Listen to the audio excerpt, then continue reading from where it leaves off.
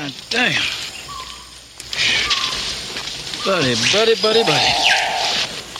Seen some badass bush before, man, but nothing like this. I hear ya. This shit's something.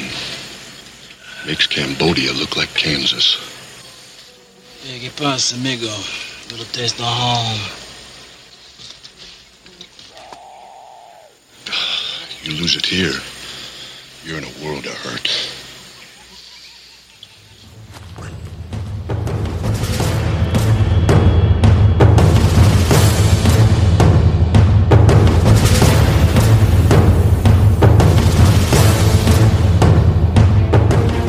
Hey, Adrenaline Heads, welcome back to the show. I'm Mark. And I'm Steve. And this episode, we are covering Predator from 1987. And yes, Steve, I did make the mistake of putting it 1986 in the notes, but it is 1987. Okay, I couldn't remember what year it was, and I didn't have time to look it up. So, So do you want to tell us the synopsis of this movie that you wanted to talk about? sure, this comes from IMDb. It's a team of special force ops led by tough but fair soldier Major Dutch Schaefer are ordered to assist CIA man Colonel Al Dillon on a rescue mission for potential survivors of a helicopter downed over remote South American jungle. Not long after they land, Dutch and his team discover that they have been sent in under false pretenses. This deception turns out to be the least of their worries, though, when they find themselves being methodically hunted by something not of this world. Exactly. And that's I picked that one because it was so ominous and so interesting. All the others were like aliens and this and that. And I'm like, no, this one sounds good. But with that, within this particular movie, we're going to be talking about Predator 1987. And with that comes, because we know this is an Arnold Schwarzenegger movie, let's get right into people we may know within the film. And obviously, Arnold, or Arnie, is the big person we have. So do you want to start us off with Arnie? Sure, absolutely. Arnold Schwarzenegger plays Dutch, the leader of this band. And we know Arnold from so many movies, Conan the Barbarian, The Terminator, Red Sonja. Red Sonja, really? That's the one you put in the notes? Okay. Commando. There's so many other movies. Raw Deal. I loved Raw Deal, man.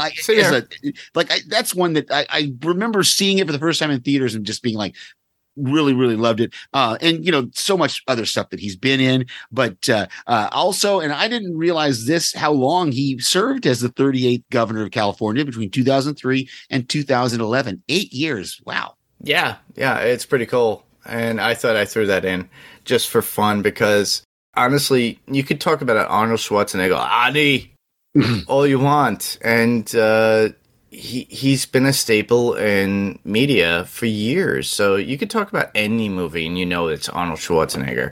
Mm-hmm. But the fact that he was a governor for 8 years, like you said, I threw that in there because it's very interesting. But we do also have another governor, and we will get into that later on within these people we know. Next up would be Carl Weathers, who plays Dillon.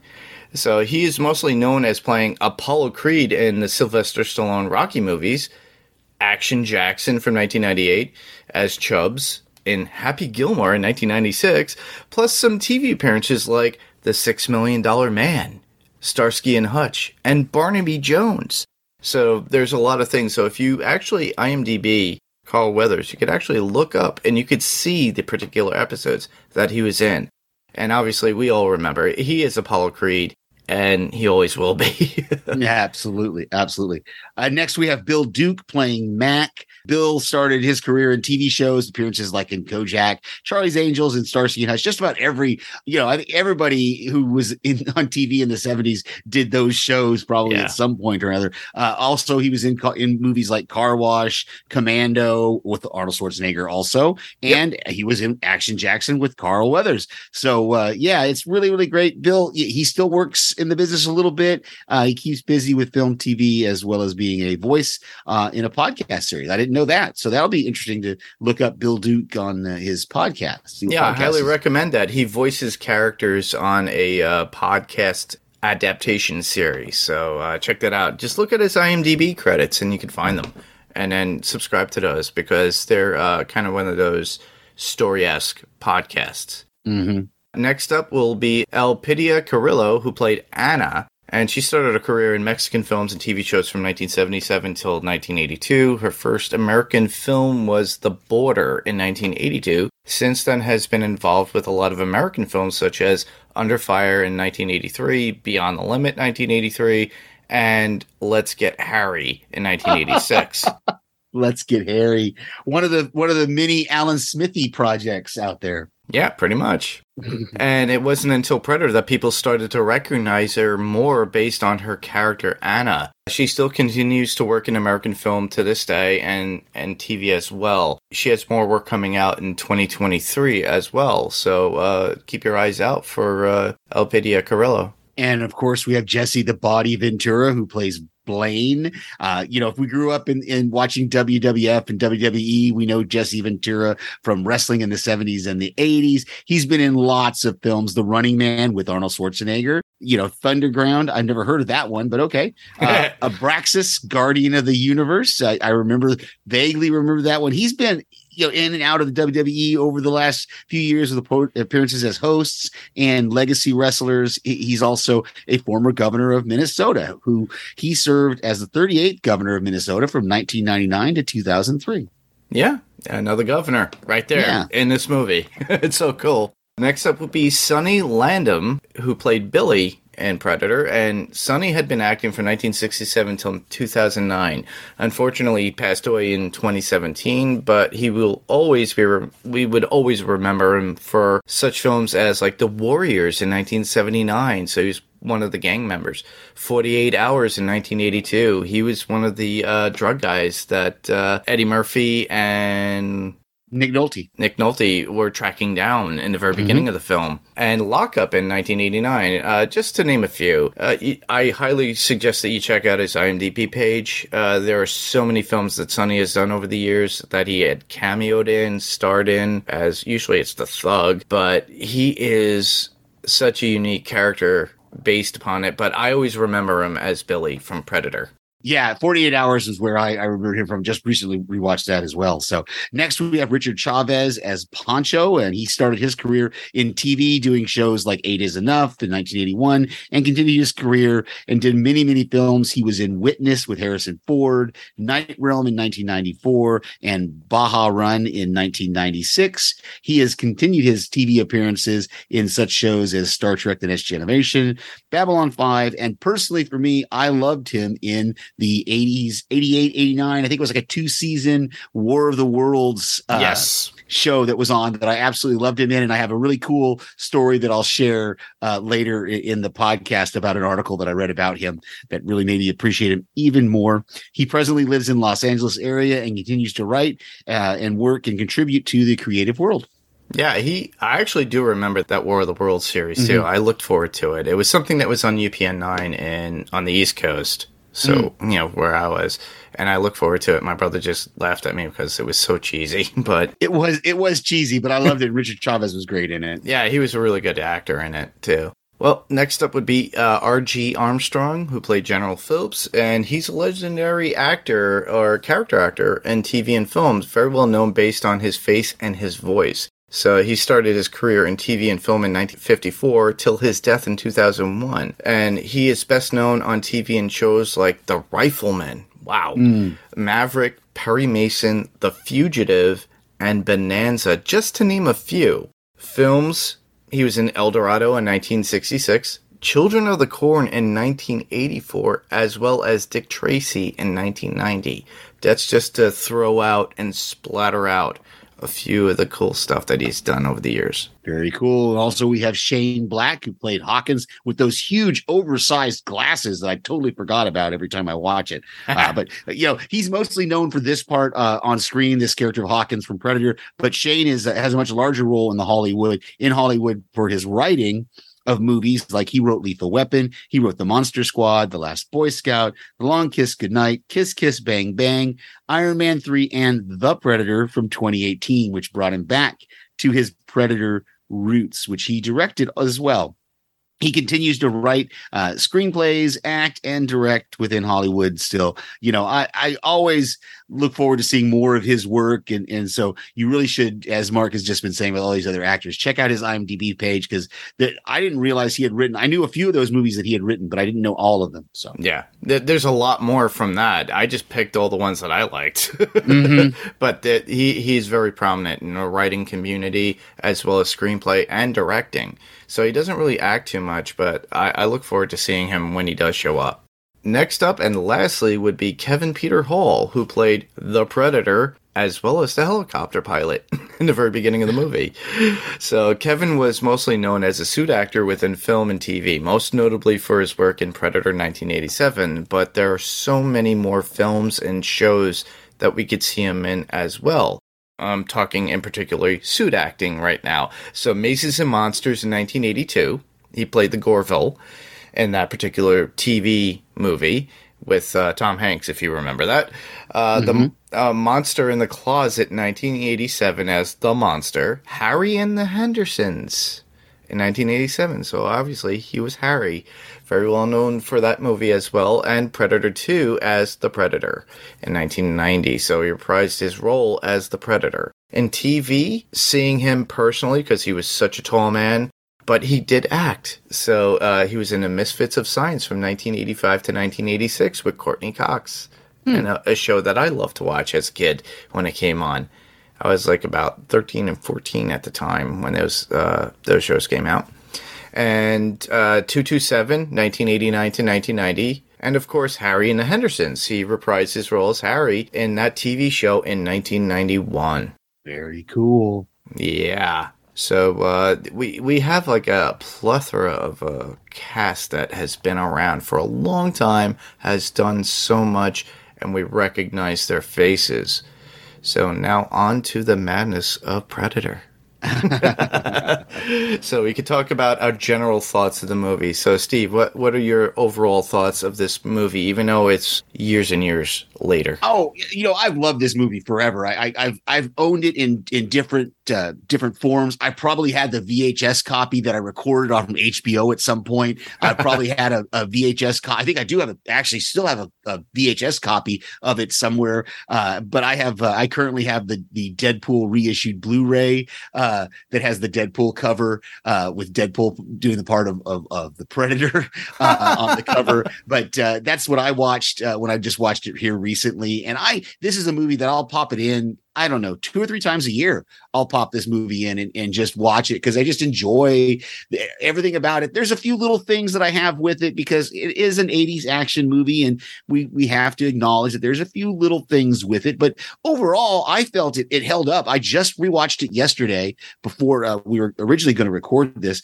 and it really does. It holds up pretty well for being an action flick. So there's a couple little things with it I think that make it stand out and made me kind of scratch my head this time watching it. But overall, it's an iconic movie. There are so many things in it, and we'll get into this when we get to our points, but there are so many things in this movie that were iconic, that are now considered iconic, that if someone like nowadays watched this movie, they would go, "Oh, that's so cliche." But you're like, no, they were the first ones to do it. Right? Exactly. Yeah, I agree. So it's like it's not cliche for them to do it because they were the first ones. So yeah.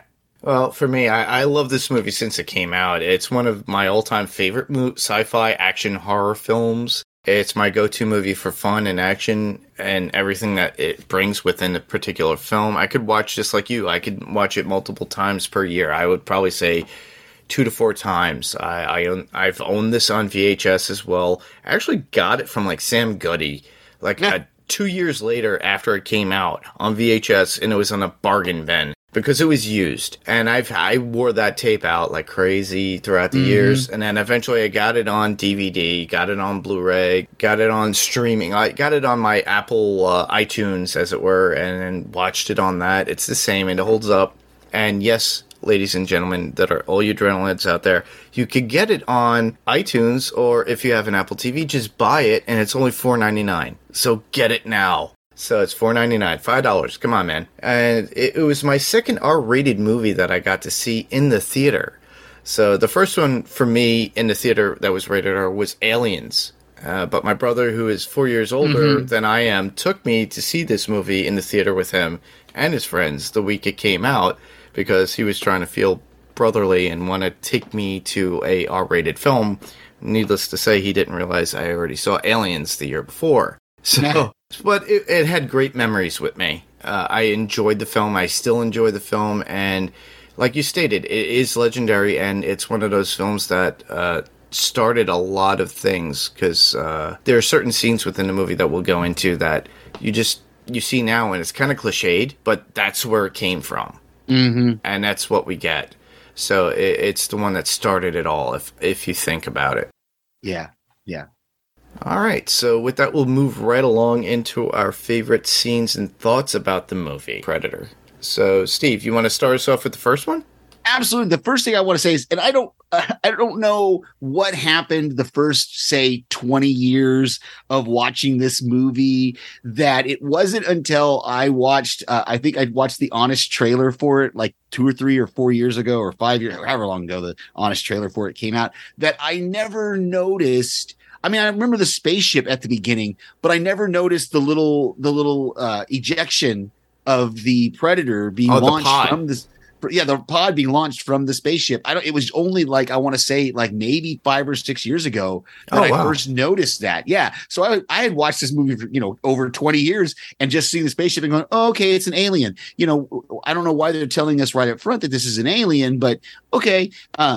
But it was really cool watching it this time and seeing that and realizing that splashdown, because I've also gone back now and rewatched and just recently rewatched Alien versus Predator, and they have a very similar scene where those pods get ejected from a ship and sent down to Earth. So it was really cool to see that and just to acknowledge that it was something that I don't know why. I don't know if it was just a blink and I missed it moment for the first 20 years of watching this movie, but not. I think everybody does that too, because it wasn't until like my 10th or 13th time of watching the movie that I realized that. But I also realized the connection too, because the movie, The Thing, John Carpenter's, they do the same thing with the alien ship crashing to Earth. In this case, it's an ejection pod to go to Earth at this point. And I thought that was pretty cool. And I think that was kind of like a tribute to all those alien movies. And in this case, once it gets down to Earth, it's rooted in Earth only. Very much like how The Thing was in the Arctic. This is taking root in some sort of jungle.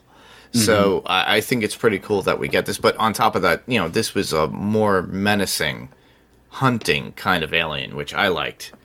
That's what got me, because it had military. Come on, I was all about G.I. Joes back then when I was a kid, too. And talking and speaking about that, the intro scene with Dutch and the mercenary group getting the job, coming out of the helicopter, how they're introduced, and how they're giving their job information, and how, if you look at certain characters within it and how they introduce themselves with, if you look at, when Dylan, and then when you talk to, what was his name? General Phillips, they get the job. And you see the camaraderie within it, and them knowing each other because they've worked with one another before. I thought that was pretty cool. Yeah, all those guys getting out of the helicopter, and you see Bill Duke is in a suit and tie, and then some of them are like I think Jesse Ventura was like in a cutoff shirt, and like they're all dressed kind of differently. And then you get to Dutch, you get that silhouette of Arnold Schwarzenegger sitting there with the hat on, the sunglasses, and he's smoking the cigar and he's got the sun setting behind him. It's just one of those things that like I said, all those guys getting out of the chopper like that, and you see Richard Chavez is like the smallest of all of them. Not that he's a small guy or anything, but it just compared to all these other huge guys that he's standing with, it's great. And it shows a sort of presence too, because with that you get the introduction of the music, which the music itself is very much a character unto its own throughout the film, because that all that stuff, it's so iconic, and we all know that song. Actually, that was a ringtone of mine at one point, and people go, "What was that from?" And it's like, "Oh, that was Predator," and I was like, "Oh crap, I gotta get that." And then I know a lot of people love soundtracks, and that's part of their soundtrack listening, other than like aliens and things of that nature. But, it's like such an introduction within what we're getting into at this point. It's military based, but the sound or the effects that they put within the music kind of gives us an inkling of what they're getting into, because it's in the jungle with the but that's just me. Yeah. Next one that you have? I again, it's part of that beginning when they're getting the mission, and you see Dylan and Dutch kind of talking to each other, and Dylan says, "Well, why did you pass up on it on not Afghanistan, whatever he tells it. I can't remember which country it was now. It's escaping me. I just watched it yesterday. But he says, why did you pass up on that? It's one of those, for me, it's an iconic, it's an amazing line when Arnold Schwarzenegger says, oh, not my style. And he says, oh, you got no style. And then Arnold's reply is, we're a rescue team, not assassins. Exactly. But yet then like an hour later, or maybe 40 minutes later into the movie, that's exactly what they had to do when they go attack the rebel camp. Because I'm like, they see one of the hostages get killed. At the point when they start the attack, they don't know that the second hostage has been killed. Yeah. But that was a violent attack on that camp. And I'm like, yeah, for a rescue mission, for a rescue team, you're really good at assassinating people, though. Like Dutch throws his machete through a guy and stick around. Yeah, exactly. And Pancho comes up to Blaine, and he's like, "You're bleeding, man. I ain't got time to bleed." And Pancho, he shoots his thing up into the at the sniper, and he goes, "Well, you got time to duck." And then you get all these explosions up there. It's just, and they're just killing guys left and right. And then the only person they don't kill is the woman, which it ends up being a good thing. But Dutch doesn't kill her. But it was just one of those things that I don't know if I've ever really thought about it a lot. I've thought about it probably a few times I've watched the movie, but it really does show kind of a double mind kind of thing there, where he says, well, we're a rescue team, we're not assassins within, but we can really act like assassins when we need to. So, exactly. Literally, it's like, we're here to kill the bad guys or save the other people. Oh, wow, they killed that one guy. Yeah. And then there's Dutch lifting that Jeep and making it run down the hill. And they're like, and then, you see Jesse going, what the F? And he just lifts it up and it drops it. And he's just mowing people down with that Gatling gun. Yeah. It's like, I thought they were there to rescue these guys, So, well, I thought it was very well choreographed with the action scenes within that particular, that whole scene with them trying to get these people that were getting information. And then, you see Apollo Creed there going, yeah. And he goes, you set us up. Yeah, exactly. All the guys realize, like, Poncho's the one who's like, if this wasn't a cabinet minister, this was a surveillance chopper, and they find out that it was actually CIA guys on the chopper that worked for Dylan, and they were doing surveillance down there trying to stop this stuff from getting across the border, and the Russians helping. And but no, I don't get me wrong, I love this. I love the whole scene. It's an amazing, like you said, there's so many working pieces to that, so many stunts and so many things that happen that, when you look at it back in the 80s, I mean, a lot of all those explosions, and that's not CGI. That's practical effects. Yeah. They had to do practical effects for that kind of stuff. And so it's amazing to see some of the things like that. Yeah, it's so cool too, because it's real. These guys had to work hard for this. And to talk a little bit more about that, with the traps that the group had to try to make to catch the predator at that point too, when we get into that scene. And they worked as a team. Well, they also worked as a team when they were mowing down everything, when Mac was like destroying everything after his friend got destroyed, his chest burst open from this laser gunshot. But they mowed down, I think they took down more trees than one of the guys that comes around on the neighborhood. Yeah. And this is, I will say, this is one of my few criticisms of the movie is that scene, as much as it's like really cool visual to see all of them shooting, that scene is the only part that I think almost every time I've watched it, except for maybe the first time, that it kind of took me out of it. Well, I think, let me not say this. Because they didn't reload? No, because coming from a military background, those guys lose all their military bearing, and this is supposed to be some special ops, super experienced, team, and they're just firing blindly into the jungle, firing and they do reload. You see them reload several times. Dutch, I think, reloads his at least 2 or 3 times. He reloads his machine gun, and you see all of them just firing blindly into the jungle. And then when Pancho comes out and says, "We hit nothing," I'm like, yeah, because you guys just completely lost it. And there was no control. There was no like that scene. That's like, it was one of my few criticisms of the movie, is that scene where they're just firing blindly until they run out of bullets, basically. Yeah. They wasted all that ammo too. And what did they do? They hurt the thing for a little bit, and Anna winds up wiping the blood on her for a little bit. Yeah. And it ran away. This is where I'll tell my story about Richard Chavez. So when Richard Chavez was in War of the Worlds, there's an episode of War of the Worlds that I was watching. I think I was watching it after I had joined the military and had been in for a little while. And when you're firing the M16 and the M16 malfunctions, there's a whole procedure that you're taught to go through of what you do when that weapon malfunctions. And there's an episode of War of the Worlds where you see Richard Chavez's character shooting his M16 and it misfires. And he just automatically goes through those procedures, which is you slap the magazine, you pull back the charging handle, you look into the observation port, you make sure you've got nothing in there, you let go of the handle, and then you do the forward assist, and then you continue firing.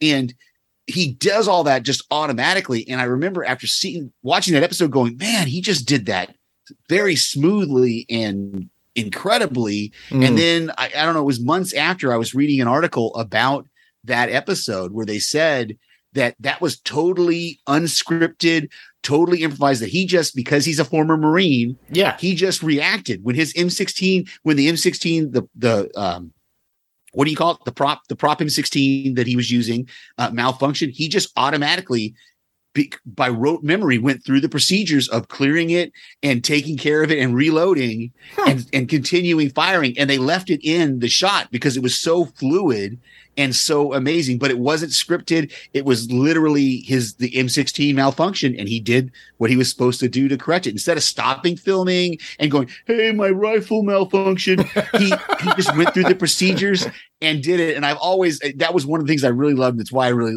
love that character and love Richard Chavez for that, because it was just one of those things that's what they taught us to do. If your weapon malfunctions, here's what you do. Yeah, exactly. But yeah, that scene, it kind of takes me out of it a little bit, because they see Mac just firing the Gatling gun blindly into the woods, and they all just join him in shooting and grenades and explosions. It was a waste of ammo and like explosives, in my opinion. But you guys had no clue what you were aiming at. You didn't even know what you were shooting at. And in fact, if you watch the scene, Mac actually tags it, I think, with his machine gun before he even picks up Blaine's machine gun, and the thing is gone. It's already gone at that point. Yeah, because we can see it moving. This is one of the first times we see it actually moving through the jungle, and we can see the jungle shifting and stuff, because we saw it. It was great. It was really, really cool. And those visuals, again, now that is CGI of the creature, were really cool as well. And in my opinion, I thought they held up. Yeah. It shows it, too, for the effects of its time, too, because in the very beginning, I think they originally wanted some sort of bug creature, but at a certain point, they wound up changing it. But that's going to be the unknown and interesting facts. But I haven't even read those. Right. I just put them in blindly from a reputable place that I know.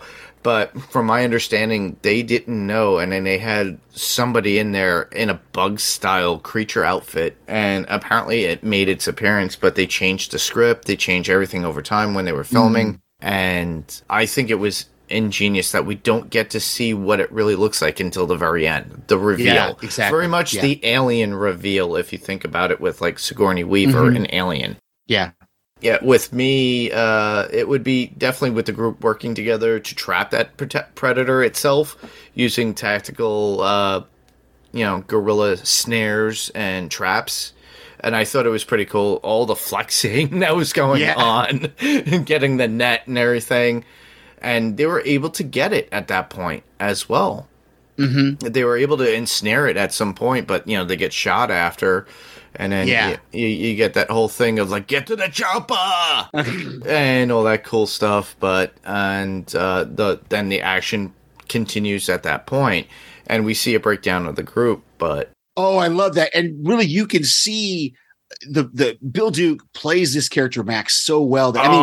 From the beginning, like I said, he comes out of the chopper. He's in the suit and tie. And you can see him, he's doing the razor on his cheek. And then at one point, he does the razor on his cheek until it bleeds. It snaps. And you can see... the disposable Bic breaks, and then he shows a blood stain on him. Yeah. Yeah. And so his character, the killing of Blaine... really starts his descent into madness, to where at the final moments before he's killed, he's like taking off his gear and singing to himself and Have Me a Good Time Tonight by Little Richard. And you can just see that he has completely lost it. And Dylan, comes upon him and he's like, but it's just really cool. This time I really saw that. I don't think I've ever paid attention to that portrayal that he does of that character's descent into madness, and when he finally gets killed, it's horrible the way he gets killed. I thought Bill Duke was great in that particular character. Showed passion, showed friendship, because he just loved his friends so much, and he even took care of the body. Yeah. He put him in his poncho and he goes, I got it. Are you sure? And he's like, Sergeant. It's like, oh man, you could tell these guys have been around for a long time and took care and knew each other. Yeah, I never appreciated that portrayal until this viewing of it, that I really appreciated what he did with that character. It's just amazing. And talking about characters, one that I always enjoyed and loved was Billy. Mm-hmm. The fact that he was like, he had his nose to the ground. He knew, he felt and smelt something. And all the other group members that were there, the part of the team, knew. It's like, Billy, you know something. What is it?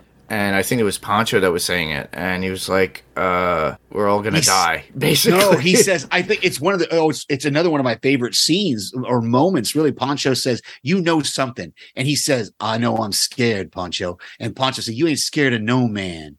And that's Billy no man. Says that, he says, there's something out there, and it ain't no man.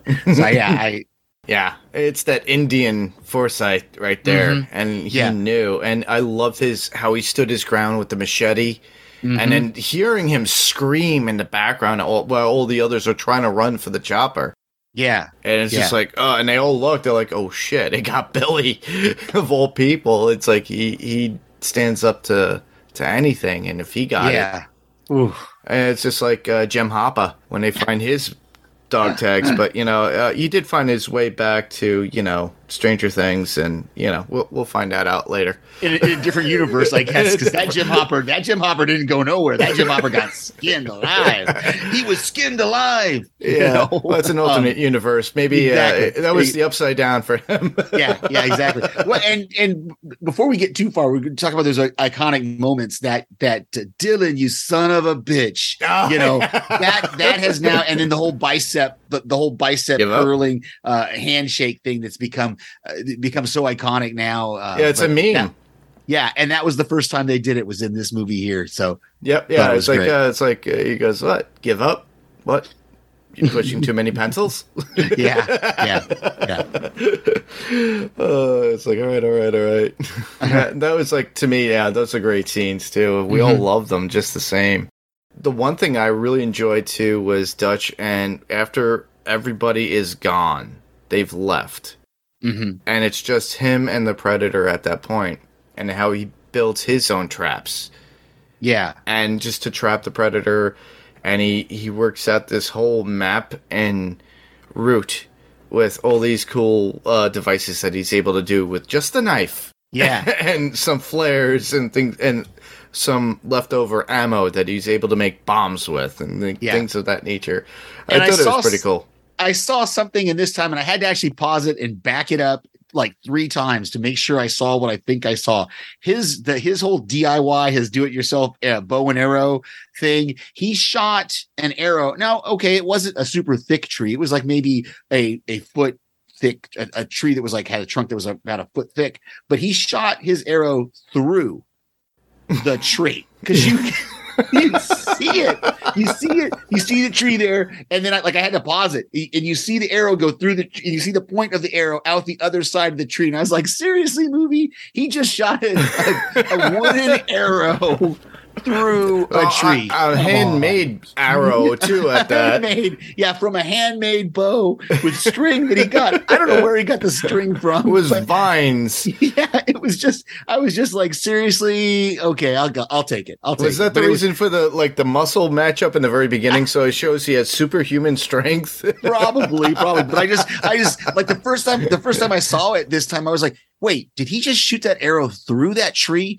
And then I had to pause it and back it up and pause it and back up again. And yep, he shot that arrow through a tree. Okay, well, we'll take it because it's Arnold. It is Arnold. Plus, yeah, the thing that I loved about it too, the one thing that they actually used, and they actually used it to their advantage later on in AVP movies and later Predator movies, is him covered in mud. And it covers his heat signature, and he's able to be pretty much camouflaged from the Predator itself until he falls into a river or a waterfall into a water landing, and he gets washed off. Which is another surprising thing that I don't think I ever picked up on before until this time. That apparently the alien tech is not waterproof. Yeah. Because he comes out of the water and it's all short circuiting and stuff, and he's got to turn it off. And at that point, we get the actual reveal. He loses his camouflage background there, his camouflage, whatever it was. And so now we see the Predator in the suit and the whole thing. And that one-on-one fight is just brutal. It's amazing. Between him and Dutch. But it was amazing. Yeah, the camera work in that switches back and forth. There's one moment, it's earlier in the movie, and I love depth of field and work with cameras, and used to be something that when I did film pictures, I did a lot of depth of field stuff. And that's like when she's giving that story about the demon that makes trophies of man. She's, at the beginning of that scene, she's in the foreground and she's in focus, and Dutch is in the background and he's blurred out. Yes. And there's a point where they shift the depth of field to where Dutch is in focus and she's blurred out. Yep. And then they go back and forth with that. And I've always loved that whole playing with depth of field. It's one of the things that I've failed to master with digital photography, but I'm getting there. I'm starting to figure out with digital photography too. But it's a good way to give story and show presence to the character too, because it's showing, maybe Dutch is the trophy. yeah. At that point, but it serves its point. And like you said, that the reveal, Stan Winston's work when it comes to the makeup effects of the Predator and how great it looked. The mechanics of the face, especially when you get that whole typical exposure and he goes, "You're one ugly son of a bitch." Yeah. And then the Predator repeats it too. Yeah. So, and then the fact is, you get the whole countdown when the Predator realizes like it's his end at that point. Yeah, and he drops that tree trunk on him and he's just crushed. And, it was interesting. He grabs that rock and he comes over the top of the tree and you can see that he's going to smash its head with that rock. And he just sees that it's dying. It's all bloodied and green goo coming out. And so he just throws the rock to the side and just lets it die. But like you said, then it starts that countdown. Another moment that's kind of okay. We'll suspend our disbelief that he got far enough away from that explosion by running. He ran a mile and a half. And then I put a note in my notes that at the very end of the movie, the chopper gets to him. Yeah. Instead of him getting to the chopper gets to him. Yeah. Yeah. Oh man, yeah. The movie, if you suspend your disbelief all the time, or suspend your belief, as it were. Some people say suspend your disbelief, but you have to suspend your belief of what's going on within the film. Yeah. But to me, it's enjoyable nonetheless. You still have a great time with this. It's a great action, sci-fi horror movie in one, wrapped in one. Absolutely. Yeah, in my opinion, it's something that like you said, it's something you could watch a couple of times, 3 times a year, and it never gets old. It holds up to this day because the practical effects, the visuals based upon with the Predator, with the biosphere, or how he reads infrared and how he reads heat signatures, all these different things with different lenses, and how he's able to like mimic certain dialogue too throughout the film, which to me was amazing, and I really enjoy this film all the time. Oh yeah, don't get me wrong. The little tiny thing, the little criticisms I have, don't take away. If I had to name 80s action movies, this is going to be up there. This is going to be up there with Die Hard, with Roadhouse, with Lethal Weapon. It's going to be up there with all of those pure action movies that we do love. Yeah, I agree. Same here. They get your adrenaline going. Yeah, exactly. Mic dropped. All right. Well, with that, we move into some quotes. Obviously, we've already dropped a few, but you could bring more. Oh gosh, I think I have given all of the ones that there's so many that are good that I've already used, and I'm trying to think if there's any. Yeah, I already said I ain't got time to bleed. I've already said that one. Yeah. I think I've used up all of my really big ones. Obviously, you've already said the "get to the chopper," which people now ask him to say apparently and stuff. But it's great. I mean, there is some really good. I love. There's a moment when he says to Anna, "It didn't kill you because you didn't have a weapon. No sport."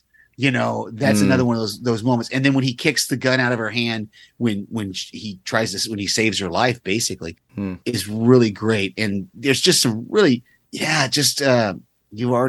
said all. You go ahead. You've got some. Well, the best was Jesse Ventura's character. He goes, he's dug in there like an Alabama tick. When they were going against the enemy at the very beginning of their mission. Yeah. Obviously, oh wow, it's like you could lose it here. This makes Cambodia look like Texas, and and then he hands Mac the whiskey from his flask. Yeah, and then of course Dutch saying, "If it bleeds, we could kill it." Yeah, but there's so many. You already said it. I ain't got time to bleed. And he goes, "Yeah, you have time to duck." Yeah, I love that. That's probably my favorite Poncho. You got time to duck, And of course, like the typical Schwarzenegger things, like knock, knock, and he comes and he breaks down the door, and then of course, with him throwing the machete. Was it a machete? That looked like a big blade, but I guess it was a machete. He goes, "Stick around." Yeah, the big machete, but it was a machete. Yeah, a sword. It was a knife. Probably more of a sword than a machete, but yeah, it was big. All right. Well, with that, we can move right along. We could go into our interesting facts or unknown facts about the movie Predator from 1987. So, Steve, you want to start us off with the first point? Sure. It looks like Arnold was pumping iron during filming. He was pumping iron a lot. He's pretty jacked in this movie. And part of the reason was because they had a working gym there on the set. And Bill Duke is quoted as saying, "Before we shot every day, Arnold and his trainer and all of the big boys, they got up hour and a half before breakfast and trained." In the 30th anniversary edition, we have the Hollywood Reporter telling them that it was a gigantic gym that Arnold shipped to Mexico in these gigantic trucks. That was the size of the hotel ballroom. That was our gym. That was our gym. Arnold once knocked on my door at 5:30, woke me up. I started lifting with them, and they all would start yelling at me to lift more weights and more reps, and So they were working out a lot. They were working out throughout, and I guess there was competition within that time too for all of them. And Arnie was the taskmaster for them to get their workout regime. Hence, why all the big muscles in the movie itself. All right. Well, next one up would be the actual Predator suit was really tough to act in. So the late Kevin Peter Hall, who played the Predator in the first 2 films of the series, had a tough time battling with Schwarzenegger during filming on on Predator. On top of the fact that the suit was uncomfortable and heavy, Hall was unable to see out of the costume, meaning he had to learn the movements of not just his character, but anyone else in the scene he was acting with. Wow, that's a task. Yeah. Hall spoke about the experience in the article Predator, the Man in the Suit, with the sci-fi fantasy magazine Cinefantastique, which I actually do have. Wow. When Arnold was supposed to slap me around and stay from my face, all of a sudden, whap, there is his hand with claws on it. Hall said, it wasn't a movie. It was a survival story for all of us. The next one is that Shane Black was killed off first for a reason. Shane Black had a small role in the film as Hawkins, a commando in Schwarzenegger's crew, but he gets killed very early on. It turns out producer John Davis, who is also producing the new sequel reboot, the new Predator sequel reboot for Black, wanted Black's writing skills more than his acting skills. Black had recently written Lethal Weapon, which turned out to be a huge success. Unfortunately for Black, he was more interested in acting in Predator. I met Shane on that movie, Davis said to The Hollywood Reporter. Shane was a really great writer, and we wanted to do a rewrite on the Predator script. So we put him in the movie because he's an actor, and we got him down there, and we asked him to do a rewrite, and he said he was an actor in the movie and not a writer. So he was the first person we killed. He got killed 7 minutes into the movie. Wow. Black will get the chance to make his own Predator movie now, though rewrites be damned. Yep, well, he did, and that was called The Predator. The Predator, from 2018. We talked about at the beginning, right? Yep. Next up would be the cast dealt with hot temperatures and lots of sweat. So actor Bill Duke played Mac in the film, and he revealed what the cast dealt with temperature-wise while filming in the jungle. Namely, it was hot as hell. We're talking about hot heat and humid heat. We're not talking about 80 degrees, Duke told The Hollywood Reporter. We're talking about 90-something or more. We're talking about having to wear this gear that is heavy itself, and then the guns and stuff, and mine was like a gun of a battleship machine gun. So you're carrying your body weight, you have clothing on, and then you're crawling through the jungle on your stomach, and there are coral snakes and spiders and scorpions and a lot of different things. Wow. Basically, they went through boot camp. I was stationed in South Korea twice, and both times we did exercises during the summer. And yes, it's brutal. Hot. And you've got all that gear on, and especially if you're in your chemical warfare gear, your MOP gear, that's even worse. I think I lost, 8 or 10 pounds after one exercise just from the sweat alone. Oh, yeah. You lose all your water weight at that point. Yeah. The next one is production took a break so Arnold could get married. The crew was on location and shooting in Mexico for a few weeks in April 1986, but everyone took a break toward the end of the month so Arnold Schwarzenegger could get to his wedding to marry Maria Shriver, according to IMDb. Producer Joel Silver even chartered a jet to get him to Massachusetts for it. Aw. That's pretty cool. Well, next up, this is interesting. Jean-Claude Van Damme was supposed to play the Predator. As described in the Oral History of Predator by Hollywood Reporter, there are some differing accounts of why Jean-Claude Van Damme was fired, but either way, he did not make it into the final cut. Whether it was an uncomfortable suit, his height, or the fact that Van Damme wanted the Predator to kickbox, you gotta stop kickboxing. Look, the Predator is not a kickboxer, Joel Silver, the producer on the film, said according to Joel Hynek, visual effects supervisor. It's still a bit of a mystery, but it likely was a combination of all these reasons. Van Damme would later work with his action film buddy Schwarzenegger in the Expendables series, playing a badass villain like these 25 physically dominating dudes, but it would have been pretty awesome to see him as the Predator. And Adrenal Heads, I have to clue you in. I gave you a teaser about this, and I posted it right on the Facebook page. There's a picture of Jean-Claude Van Damme in a bug suit from Predator. Oh, okay. So check that out on the Facebook page. You're going to have to do a lot of scrolling because this was a couple of weeks ago. There were bugs everywhere. Filming in the jungles of Mexico helped give the film a realistic feel, but it wasn't all scenic waterfalls and pretty landscapes. Actor Richard Chavez, who played Pancho in the film, recalled dealing with quite a few crawling critters during the course of filming. A lot of it was raw jungle that we were running through when we were in the week rehearsals, Chavez told The Hollywood Reporter, and we took a break one day, and I checked the area out, where I was going to sit my butt down and laid down. And next thing I knew, I was covered in ants. I was bitten about 100 times down both my arms and went into a little bit of shock, was running through the jungle, ripping my clothes off, butt naked. They had a water tank, and I went into the water tank and just doused myself. Chavez had another awesome story coming after Schwarzenegger returned from his wedding. The very first day Arnold got back was a 15, almost 16-hour day, and I was in the shower, just filthy. And the phone rings, and I said, hello? And it's a woman's voice, and she goes, is this Richard? I said, yes, it's Richard. And she goes, what are you doing? And I said, I'm in the shower picking ticks off my balls. Okay. And she started laughing. And I said, who the hell is this? And she goes, Richard, it's Maria Shriver, Schwarzenegger's then wife.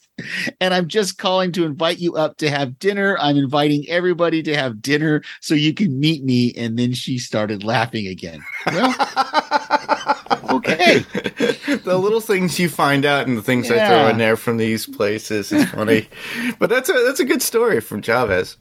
All right, well, next up, Carl Weathers would get in secret early morning workouts. So I've heard about this, and I actually heard it from Carl Weathers himself, too, at a con. So after his fantastic performance in Rocky series as Apollo Creed, another one of the 25 most physically dominating villains in film history, Weathers became the first choice of the producers to play Colonel George Dillon in Predator. While working with actors as big and muscular Schwarzenegger and Jesse Ventura, Weathers wanted to make sure his physique could stack up. As he said in 2001 short documentary in the film, If It Bleeds, We Could Kill It, the making of Predator. Weathers said that he acted as if his built physique came naturally to him. In actuality, he would wake up sometimes as early as 3 a.m. so he could work out without anyone seeing him. I heard about that from the man himself on a panel. Of course, the next one we've already really talked about it. The cast had 2 future United States governors in it. The fact isn't lost on any fans of the film, but it's still pretty awesome. The actors who played Dutch and Blaine ended up becoming governors in the United States. Schwarzenegger, of course, went on to become the governor of California, while Ventura, who played Blaine Cooper, became the governor of Minnesota following his acting and wrestling career. Yeah, I threw those in not knowing this was in there, but that's all right. It's cool to have that. Next up, Arnold took a beating while making the film. So Schwarzenegger has been known to do a lot of his own stunts for his films, but Predator took things another level. It took more abuse in Predator than I did in Conan the Barbarian, said Schwarzenegger, according to an interview he did with the sci-fi fantasy magazine Cinefantastique. I fell down that waterfall and swam in this ice-cold water for days and for weeks was covered in mud. It was freezing in the Mexican jungle, which I find hard to believe. They had these heat lamps on all the time, but they were no good. If you stayed in front of the lamps, the mud dried. Then you had to take it off and put new mud on again. It was a no-win situation. The location was tough, never on flat ground, always on a hill. We stood all day long on a hill, one leg down, one leg up. It was terrible. Wow. Well, he's got a lot of money now, so I wouldn't complain. There you go.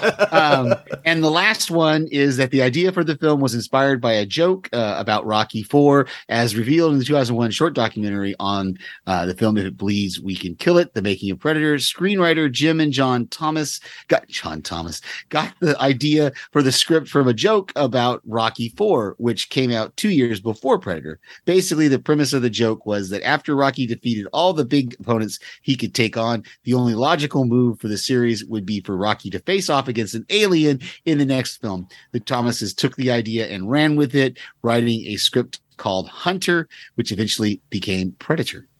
Interesting. Yeah. All right. That's pretty cool. All right. Well, I think that covers everything for Predator. As we know. Wow, that was fun. Yeah. I'm glad we got to do this because, this is a movie that I've been wanting to. Actually, it was on my list in the very beginning, so we're approaching episode 50 soon for Adrenaline Cinema Podcast. Yeah, it took you 2 years to get to here, but originally the podcast was supposed to be bi-weekly, and then in the very beginning with the pandemic, I did it weekly, and then between panels and this, I kind of all right, whenever it comes out, it comes out. But I'm glad that you guys like what we're doing. So with that, since I already mentioned Panels to Pixels, we're going to go into where listeners can hear us. So, Steve? Well, as you just mentioned, obviously I am the co-host with Mark on Panels to Pixels, which is on the Next Level Podcast Network. So check us out there. We cover all things, comic book related that are turned into movies or TV shows. And we just have a really good time talking about those things. You can also hear my voice on various other podcasts that I may co-host on or guest on or send a voicemail to. Exactly. And like I said, you could hear me there as well. We are covering a lot now. We have She-Hulk coming out. Probably by the time this comes out, we will be in Umbrella Academy and then going into She-Hulk. So look for those on Panels to Pixels podcast. And you can find that on any podcast player of choice. Just look up Panels to Pixels and you'll find us. And for you to send any feedback, well, all you have to do is go to our Facebook page, which would be facebook.com/Adrenaline Cinema Podcast. I usually try to put in a picture of what we're going to be covering next. I put this out a long time ago. We have not received any feedback regarding that, but you could always come back and send it in if you like. You could also send any feedback written, or you could record your voice and just send it as an attachment to adrenalinecinema podcast@gmail.com. Just spelt out as is. And we will read if it's a written text form email, or if you just recorded your voice, we will play it. And then that way we could comment on it as well. Or we'll just play it too, because even if it's an older episode that you're talking about, we will still read it or play it. So with that, that's how you could send your feedback. I highly recommend that you check out all the other podcasts on the Pirate Core Entertainment Network, and that would be Run for Your Lives with Daphne and Paige, and they cover everything: monster movies, suspense movies, well, basically anything that makes you run for your lives. Recently, I noticed they're going to be doing What We Do in the Shadows. Mm-hmm. I saw that post today. Yeah, I saw that today too. Now, it's a TV series, but Taika Waititi actually did a movie before that, and I haven't even watched that movie, so I gotta go watch that movie now. Oh wow, yeah, it's great. So you can check them out. That's Run for Your Lives with Paige and Daphne. You could find them on any podcast player of choice, or you could go to the PirateCoreEntertainment.com website, and you can find their links there. Same thing with Fantasy Picks Movie Edition. You could hear Rob and I cover, I think he just published it. I'm not sure exactly what's going to come out at the time of this publishing of this particular podcast, but we covered Doctor Strange in the Multiverse of Madness together. Now, mind you, it's my second attempt at covering that particular thing. Steve and I already did it on Panels to Pixels, but with what Rob likes to do on his particular podcast is, what if you could change a movie? Like, if it wasn't a great movie, but it had so much potential. Let's say Star Wars The Phantom Menace. What would you change in the story? Who you change as far as actors, maybe the music, story-wise, what would you change, or like scenes. So they do that with Fantasy Picks Movie Edition, and you can check that out right as well. There's also Damien, and he watched it in the 80s, and he did a movie recently with Jerry. I'm forgetting which movie. Do you remember, Steve? I don't, sorry. All right. Yeah, you could check him out. He does everything that's 80s related. And I think, well, the last thing I did with him was Top Gun Maverick. So we covered that. And before that, he did Top Gun, the original 80s movie. But we did the Top Gun Maverick. But continue to check out whatever Damien does, because I kind of mentioned a cool few movies that I would like to do, like Explorers. I think I mentioned The Gate, but Daphne and Paige already covered that. But there's so many movies out there. I think I mentioned Daryl, too, with him, too. That came out in the mid-'80s as well. Something, Michael McKean was in that, and a few other people. But he covers everything 80s-based, and it's really cool to go back there and watch that. He does not just movies, but he also does TV shows. So check out Watched It in the 80s with Damien. And like I said, you could check all those podcasts out on the Pirate Core Entertainment Network. So it's piratecoreentertainment.com. So check it out there. So with that, I just want to thank Steve for bringing this up to cover, because this was an awesome movie to cover, and I've been looking forward to doing this since I started. This was like in my top 10 movies to do. Well, thank you for letting me come on and join you for it. No problem, man. So that was our show, and I hope you guys enjoyed it. I'm Mark. I'm Steve. And this was Adrenaline Cinema Podcast. And we'll check you guys out later. Good night.